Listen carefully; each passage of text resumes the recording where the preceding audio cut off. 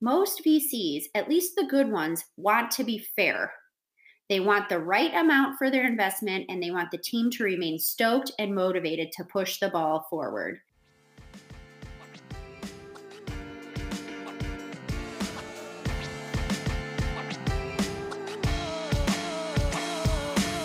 Welcome back to this week's episode of Be Bolder. We're on to a new building block for the next few weeks, one that I like to call our adventure and venture.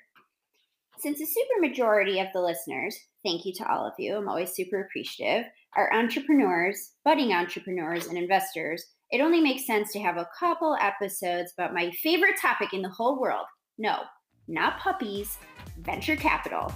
So let's get after it.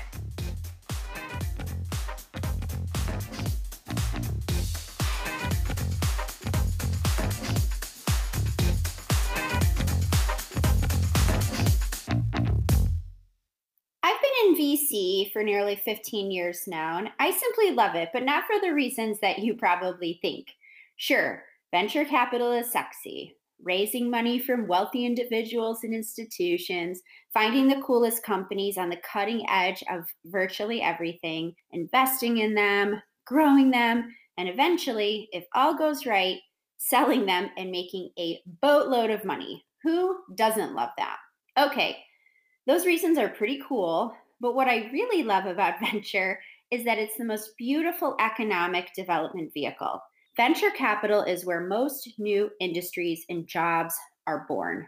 Think about it. Big corporations are always seeking to find new technology and new ways to cut cost, i.e., your jobs. And small businesses like the florist or local pizza shop, all of which are the lifeblood of the American economy, can only have so much presence in each town that we have. Example, there can only be so many pizza shops that one village or town can sustain. So you always think about if one new pizza shop opens, if that one's going to succeed, the other one probably has to close.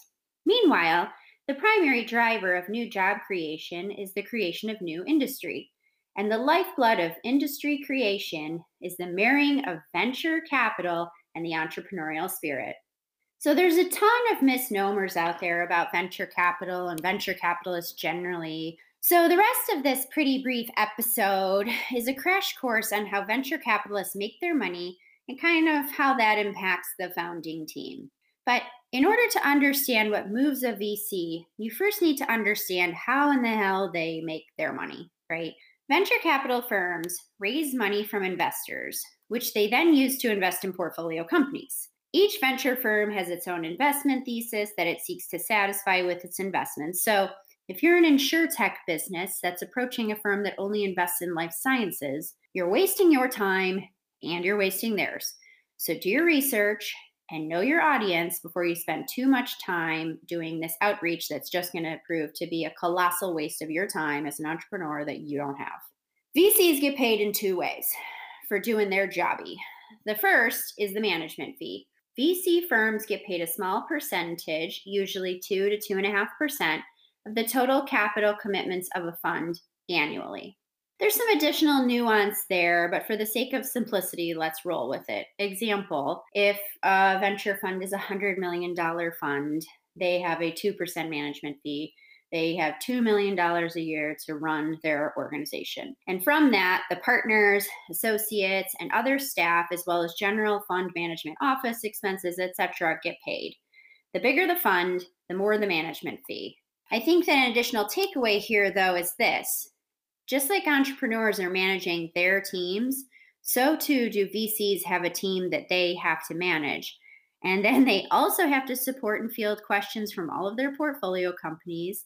They have to help find them capital, help make them connections, review new companies to invest in, understand new industries, maybe raise new funds. So it's no wonder that they're not always the most responsive bunch. Okay, so you just got to be patient with them too.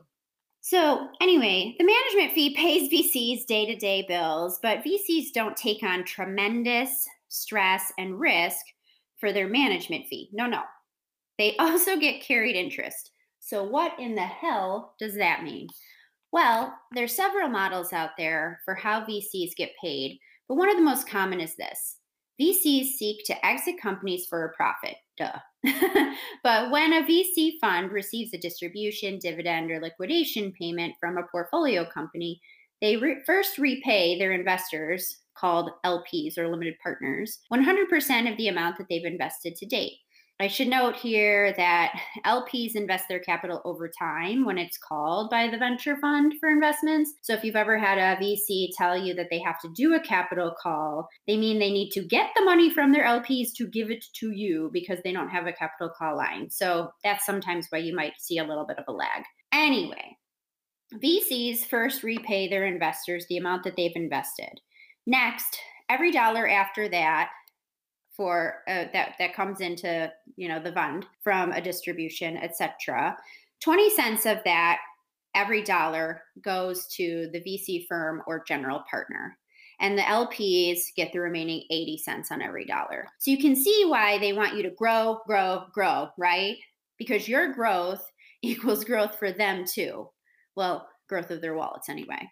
So now is probably a good time to address some common, misnomers. Most people think that VCs want to come in and run your business. So they give you crazy terms that you can't meet. And then when you don't, they swoop in and they take over everything you've worked for. Hey, wrong. VCs have their own firm to run and they don't want to run yours too. In fact, most want to know that the team, are appropriately incented and resourced to grow the business, because if you win, they win, and their investors do too. And the best VCs, I'll say this, provide you with more than just money and connections to run and grow your business. They provide you with tools to best take care of your team and the executives so no one burns out before you've even begun. And they genuinely care about you as humans. So find those VCs out there if you can, because not all investment is created equal. Which brings me to misnomer number 2. I know that no one believes me here, but VCs do not require reporting so that they can keep control over what you're doing.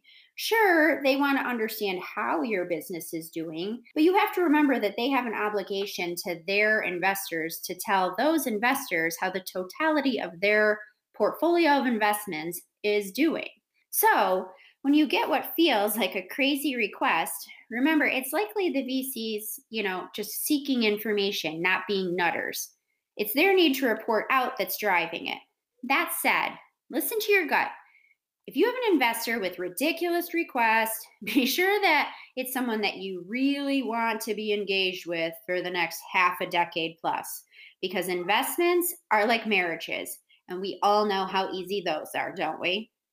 Third misnomer here is that you should raise capital at the highest possible valuation and push that on the venture capitalists. Not necessarily, right? Particularly you early birds and pre-seed and seed. I know you believe in your business and you see it as the next magical unicorn. And maybe it is, okay? But let me caution you. VC investors want the right valuation, not necessarily the highest or the lowest, though naturally they benefit from, somewhat of a lower valuation. VCs are driven mathematically, at least the ones with half a brain are. They're investing in a company with a target ownership percentage in mind, not just for this round, but over time as well, because they too understand that there's going to be more capital needed. There's going to be some dilutive effect on them. So this means they certainly don't want too high of a valuation, because if everyone is wrong, investor and entrepreneur, we have to apply what we call anti-dilution provisions. And we've got a hell of a problem for everyone. Entrepreneurs are getting hyper diluted in that scenario because the investors, they effectively get put back to the place that they were when they put their money in terms of percentage. So that's got to come from somewhere. So it comes from the hide of the entrepreneurs, okay? But the VCs are also pissed that this has happened because the company hasn't performed. And they also don't want too low of a valuation, because no one wants to come across as a shark of a VC, because it actually hinders the ability to attract follow-on investors. Most VCs, at least the good ones, want to be fair. They want the right amount for their investment, and they want the team to remain stoked and motivated to push the ball forward, because again, they don't want to do it for you. Lastly, for today, This is less of a debunking of a misnomer and more of just a helpful life tip. Investors don't want to see you pitch or review your deck sent without context or consent through LinkedIn. VC remains a relationship based game. That means for most deals, they're sourced or shared from trusted sources. Now, I would put a caveat here. This is also part of the reason we have a diversification problem in terms of gender and ethnicity in venture, but that's for a whole nother episode. We don't have time to go into that right now. So if you randomly slash awkwardly and semi desperately send your deck to someone through LinkedIn, it screams, desperate, but it also seems possible. It seems like you might be crazy. So most of us are prohibited from opening untrusted attachments from unknown sources, which is still you. Just because we're connected on LinkedIn doesn't mean we actually know you. Okay. So instead of wasting your time spraying and praying on LinkedIn, be more targeted. Do outreach to your contacts. Get that warm intro and maximize your chance at bat. Whew, okay. That was a lot of learning for one episode, but like we said in rule number 9, ABL, always be learning. So tune in next week where we're going to go a little bit deeper and even farther down the path of our adventure in venture. Thanks for joining. And until then, remember, don't just be bold, be bolder.